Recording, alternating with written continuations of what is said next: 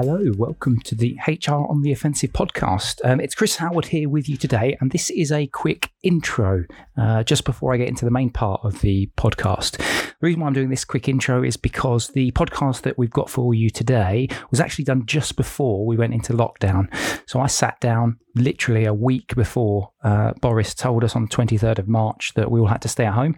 I sat down with Cecile Alper-Leroux, who is the Vice President of Human Capital Management Innovation at Ultimate Software.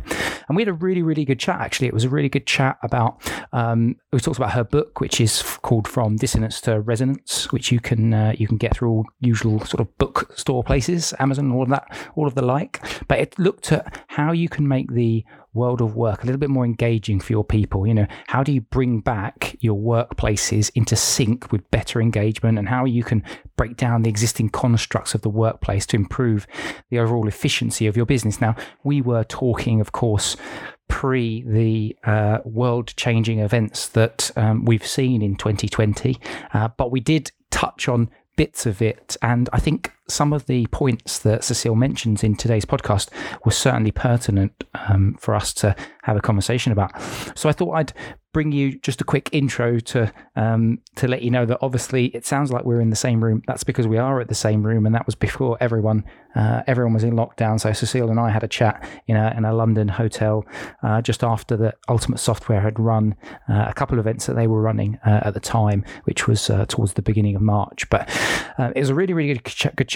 Hope you enjoy it too.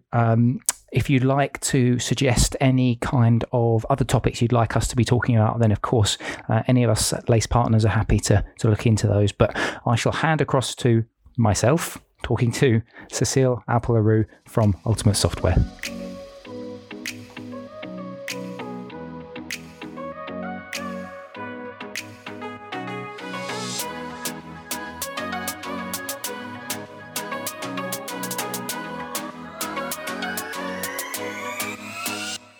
Hi, it's Chris Howard here from Lace Partners, and I'm on the HR on the Offensive podcast once again. Today, I'm joined by Cecile Alper-Leroux. Now, have I absolutely butchered the surname? Not at all. That was perfect. Okay? That was I know perfect. It's a French surname, yeah. And I will confess, I'm not very good with my French. It's okay. I have a German family. But that doesn't mean just because I see myself as a European, I'm very good at the French side of it. So my wife certainly could do French better than I. But no unfortunately, worries. You've got me today and this HR on the Offensive. So we'll have podcast. to take it. We'll have to take it. So Cecile, thank you very much for joining us today. You are VP of Innovation, is it, at Ultimate Software? So let's start with that. Okay. And for our listeners, can you give me a little bit of background as to what that role exactly entails, your role at Ultimate Software. Yeah. And then I'm going to ask you to give me an answer as to why you love your job. Okay.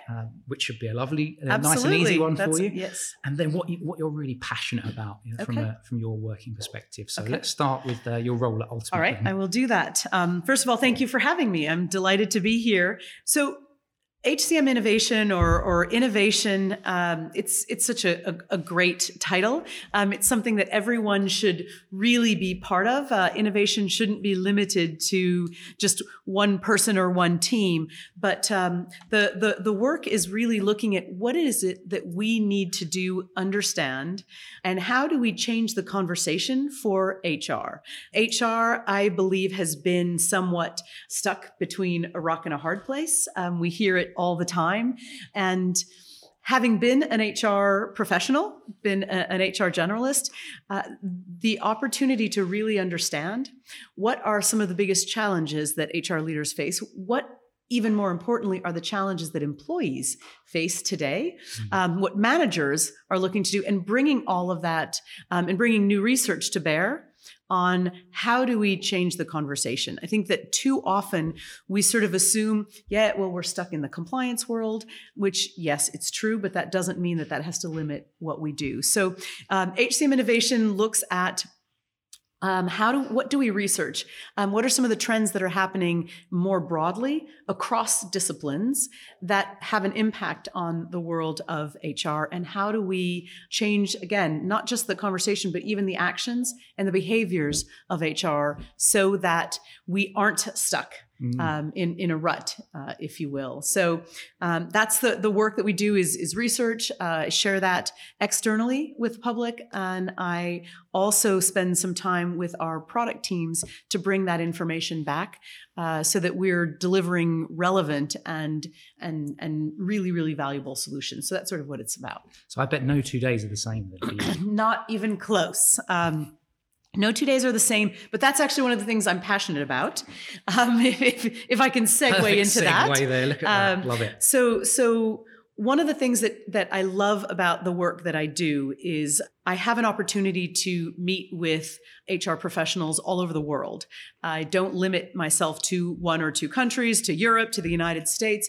I have the opportunity to travel and look at how HR practices are different in different parts of the world, and also the kinds of things that are most important to employees are actually vastly different. There are some universal truths, without a doubt, but there are some really interesting distinctions, and being able to have a better understanding of what impacts individuals, what allows them to be successful, what prevents them from being successful every day.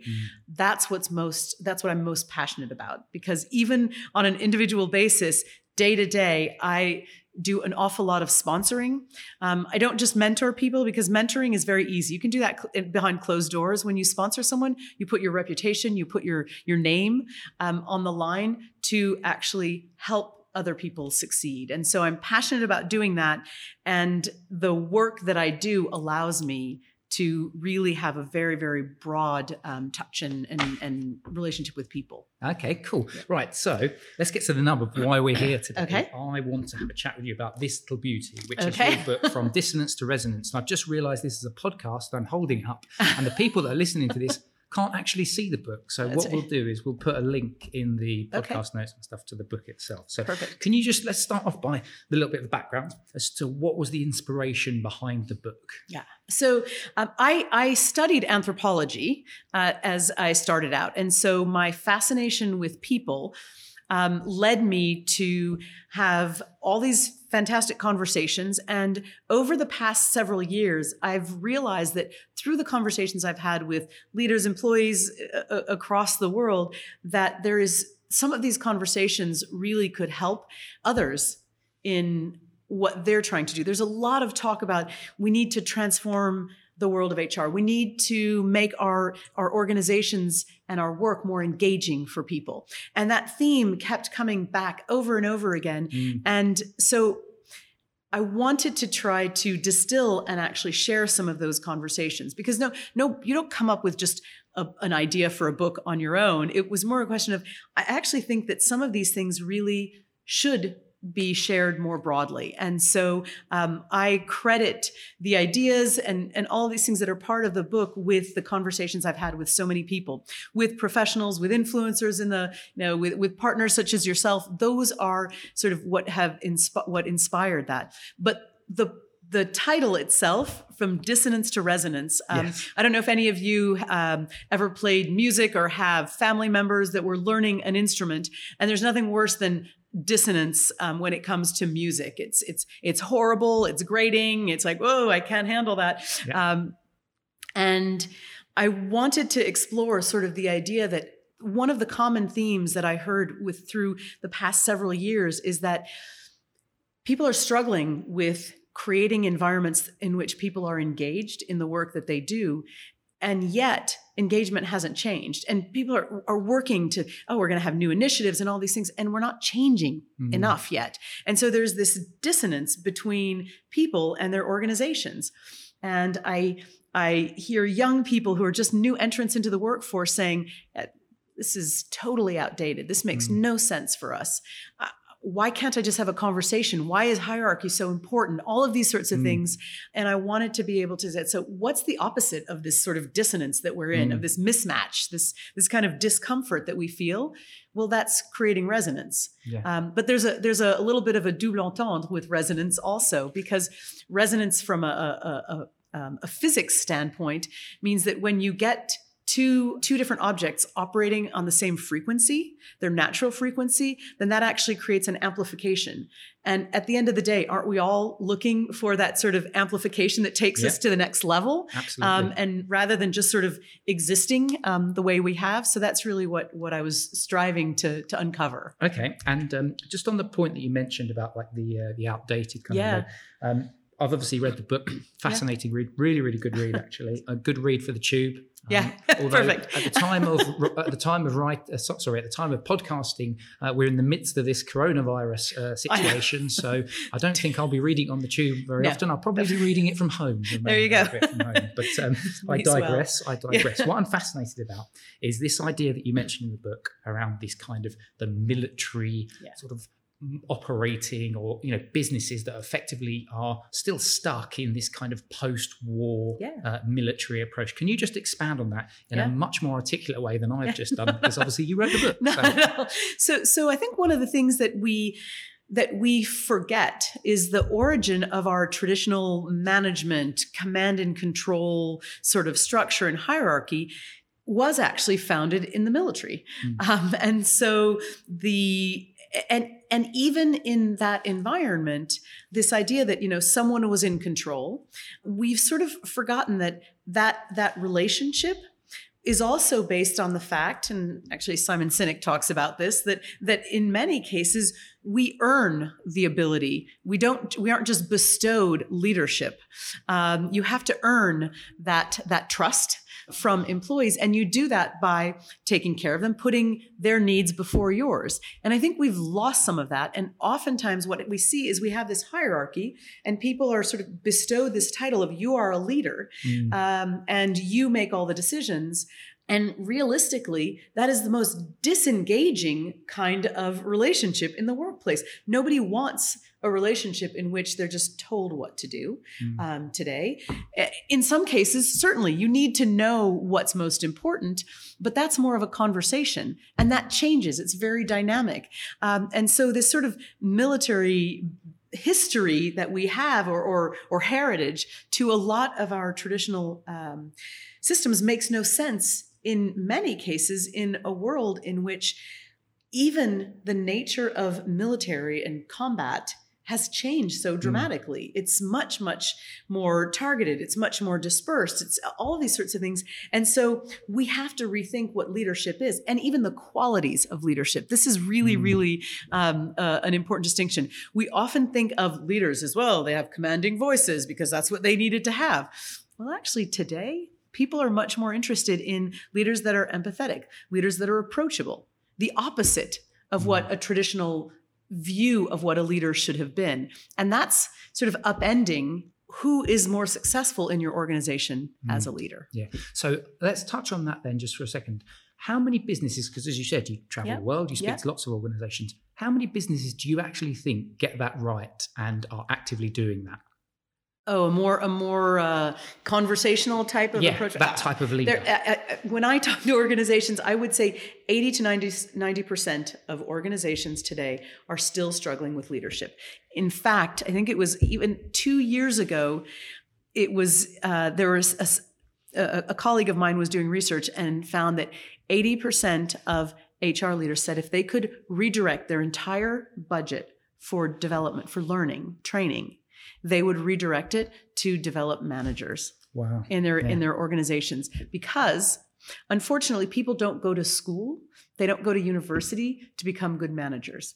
And we have all had horrible managers, and it's brutal. People leave because of that relationship. So very, very few people are getting that notion. I think we're getting closer as we start looking at more conversational performance, for example. Sort of more of a continuous ongoing performance is one of those things that's shifting, because it's forcing leaders to become more coaches and to have conversations. I can't tell you how often I've spoken to leaders who have actually said, I don't want to have those tough conversations. I would rather just give someone a rating, And you talk to employees. First of all, 90% of HR leaders say that the rating system makes no sense. You give someone a rating and it's lost. And 95% of employees are like, That's demotivating. Yeah. To just be assigned a number at the end of the year is horribly demotivating. So we still haven't got it right at all. I think there's a desire to do that, but not everyone is sure, how do we do some of these things? Yeah. And I guess, and as you've got more younger people entering the workforce, and again, slightly touching on what we talked about with the kind of the outdated, the military approach, as individuals and employees start to say, well, actually, no, we don't want to behave in this kind of manner, I guess there are going to need to be organizations that are brave and just try and break that mold. If you're saying that 80 to 90% of them are still quite dated, we need some more people to be a bit more brave, perhaps. Yeah, and I also think that we have to really, really get much more creative and nimble, in particular in the world of HR. So if you think about it, no one goes into HR, say, to be a compliance expert that really, really gets administration just awesomely. That's not what we do. That's not why most of us got into the world of HR. We do that because we're interested in people. We want to create an environment in which people can actually thrive. And so there are people who are really, really good at creating systems, policies, practices that create an environment in which people really, truly can thrive. And that happens very, very well. The challenge, though, is that we often have employees that don't even know how to approach. There are a lot of employees that have no idea what HR is, honestly. We sort of live in this world and we think, oh, yeah, everybody knows about HR. You ask somebody on the street, half of them are like, no idea what HR is. Do they pay us? Great. That's who it is. So if we don't have people who are actually advocating for people, helping them understand and truly feeling that they have an advocate or an agent within the world of HR, that's almost creating sort of a bifurcation in the role of what HR could be. Compliance, by the way, HR needs to get over themselves and say, you know what, HR, compliance, that should be automated. That is something that machines can and will be doing. So if you're focused on compliance, by the way, and you're in the world of HR, I would think about reskilling a little bit, because it's not going to be where the future of HR is. That can be automated. That can be handled. Yeah.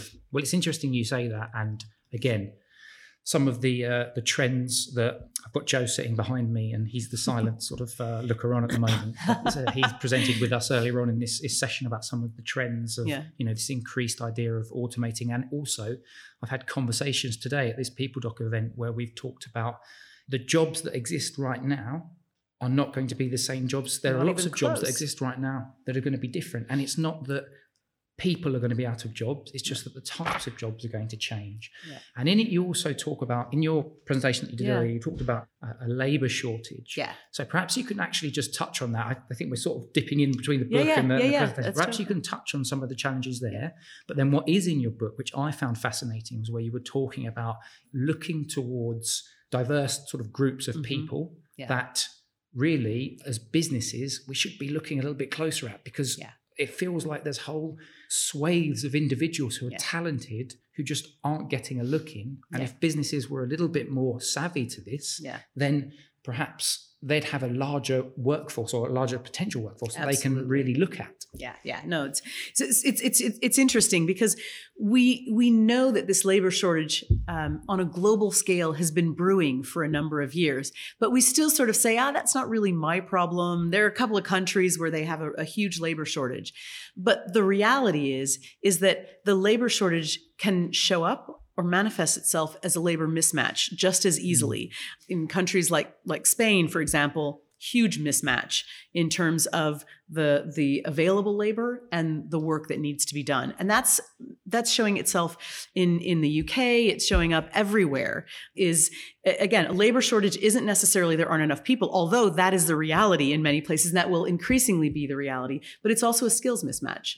And part of that is because you mentioned these huge swaths of people who are, I think of them as underemployed. So people with different backgrounds, people of color in general, are underemployed in many parts of the world. Certainly in Europe, in the United States, are underemployed. People with disabilities are generally have anywhere between a third to twice the underemployment or unemployment rate of any of what would be seen as the abled workforce. And so organizations cannot afford to overlook these populations anymore, which means we have to create environments where people truly belong. Not just that they're included, not just that we hire or bring people in who are diverse, because it's very, very easy to bring in diversity. To keep true diversity requires inclusion and belonging. So even inclusion implies this power dynamic where I am allowing you to be included. I'm including you because I have the power to include you. The reality is people should just belong, and it shouldn't take work. It shouldn't be about fitting in. It should be that you belong, regardless of what you bring to the table, because it's that difference that is the strength that we have. So we have to think differently about the skills, the capabilities that truly define the work that we need done. If we think that, just because you speak the same way that I do, you've got the same background, you make eye contact, even though we're on a podcast and no one can see us speaking, that's not what makes you better at this. Yeah. If somebody looks away and they have a great voice, they might be an even better podcaster. Not to say that you're not the best podcaster around, but those are things. But you're right. Sometimes when I am actually have my thought process, I do actually look away from the person I'm speaking to because I'm trying to process in my mind. Yeah. So again, sorry. It's true. It's true though. But we often think, no, well, I want someone who makes great eye contact. Instead of being offended that you're looking away, I assume that you're getting your thoughts sorted out, right? And processing. So those are the things that we have to think about and redefine what truly a qualified individual is and what work needs to be so that our work is more accessible to people of all ages, of all backgrounds, of different populations, different abilities, all of those sorts of things. Because otherwise we simply will not be able to grow. Yes, technology will help us in some of those areas, but it won't fill the gap entirely. There are certain things that people need to be able to do. Problem solving, empathy, those kinds of things, those are human characteristics, essentially. And often we think of, somebody who's on the autism spectrum, they don't have any empathy. Well, they do. It may be empathy for something completely different, though, in not the way that we express it. It could be empathy for animals. Okay, well, then that person would do wonderfully within a veterinarian's office, right? But we never think about those things, and we're missing out, truly. And we cannot afford to miss out anymore, because if we aren't thinking differently about this now, it's going to be a crisis. It already is in certain parts of the world, but it will be a massive crisis. And it's that whole war for talent that we've talked about for 10 odd years is going to be crushing. Yeah. So I'm going to give you a hypothetical crystal ball now. Okay. There you go. I'm handing it across to you from over the table. So love it. How many businesses, again, kind of theme from the previous question, how many businesses do you think are seriously looking at this at the moment? That's the first thing. And if you could use your crystal ball to predict where this particular sort of type of workforce, whether businesses are actually going to adopt this, where do you see us in, or can you put a time frame into when you see businesses actually starting to have that light bulb moment and realize they have these collectives of very talented people that they need to start tapping into? Yeah. So I think that there's actually more awareness now than there has been. So awareness is quite strong. Diversity, equity, and inclusion is a hot topic now. We're starting to see legislation finally about pay equity, as an example, and you have to be very open about that. The challenge that we have, though, is that we're still siloing a little bit too much. Okay, well, we've sorted out pay equity. This is great. We reported on it. We're done. This is great. Well, we have an autism program for engineers, but are all people on the autism spectrum math autistics? Probably not. So we're still sort of looking at this a little bit too narrowly, and we're not educating ourselves, and organizations aren't educating themselves enough. I would say from an awareness perspective, we're probably well over 50% of organizations are aware that diversity, equity, and inclusion is important, that creating an environment of belonging is important, although that's still a little bit further out. There's still an awful lot of resistance too, though. There's this idea that, it's not really our problem yet. It's a dangerous way to be thinking, because if you aren't starting now, in 5 years, you won't be in a place to do that. And I think we've chosen, we're okay with gender equity. Great. we're good with gender from a balance perspective. But is that actually true all the way through? Is it we're bringing in the same number of people? Are women being promoted at the same level? Probably not, since only about 5% of the top level executives are women. So again, we sort of congratulate ourselves that we're aware of this and we are balancing things at one level of the organization, but we're not taking it far enough. Yeah. And we're also still not looking enough at what some of those distinctions are. Yeah. So I think that's it. We still have a long way to go. I mean, I think for pay equity, we're still looking at things, I don't know, isn't it 200 or so years before we reach parity when it comes to gender equity? I'm sure I've seen some stats on that as it's well. around 200 years at the pace that we're going. So if we don't do better. So this is the key thing. It's getting let's move from the awareness to the action side. Absolutely. Okay. I think we'll wrap up in a minute, but before we do, I would like to put you on the spot slightly and say, let's just say that you can only give, because there's a number of interesting bits. I'm holding up the book again, like other people can see it, and I'm holding it up at you as if like you haven't seen it before. I've seen it. I'm familiar with it. I apologise for that. Not at all. If there's only one snippet that you could offer listeners right now who are listening to this pod that you'd like them to take away, one thing, one little seed that you'd plant in their head from this, what would it be from this book?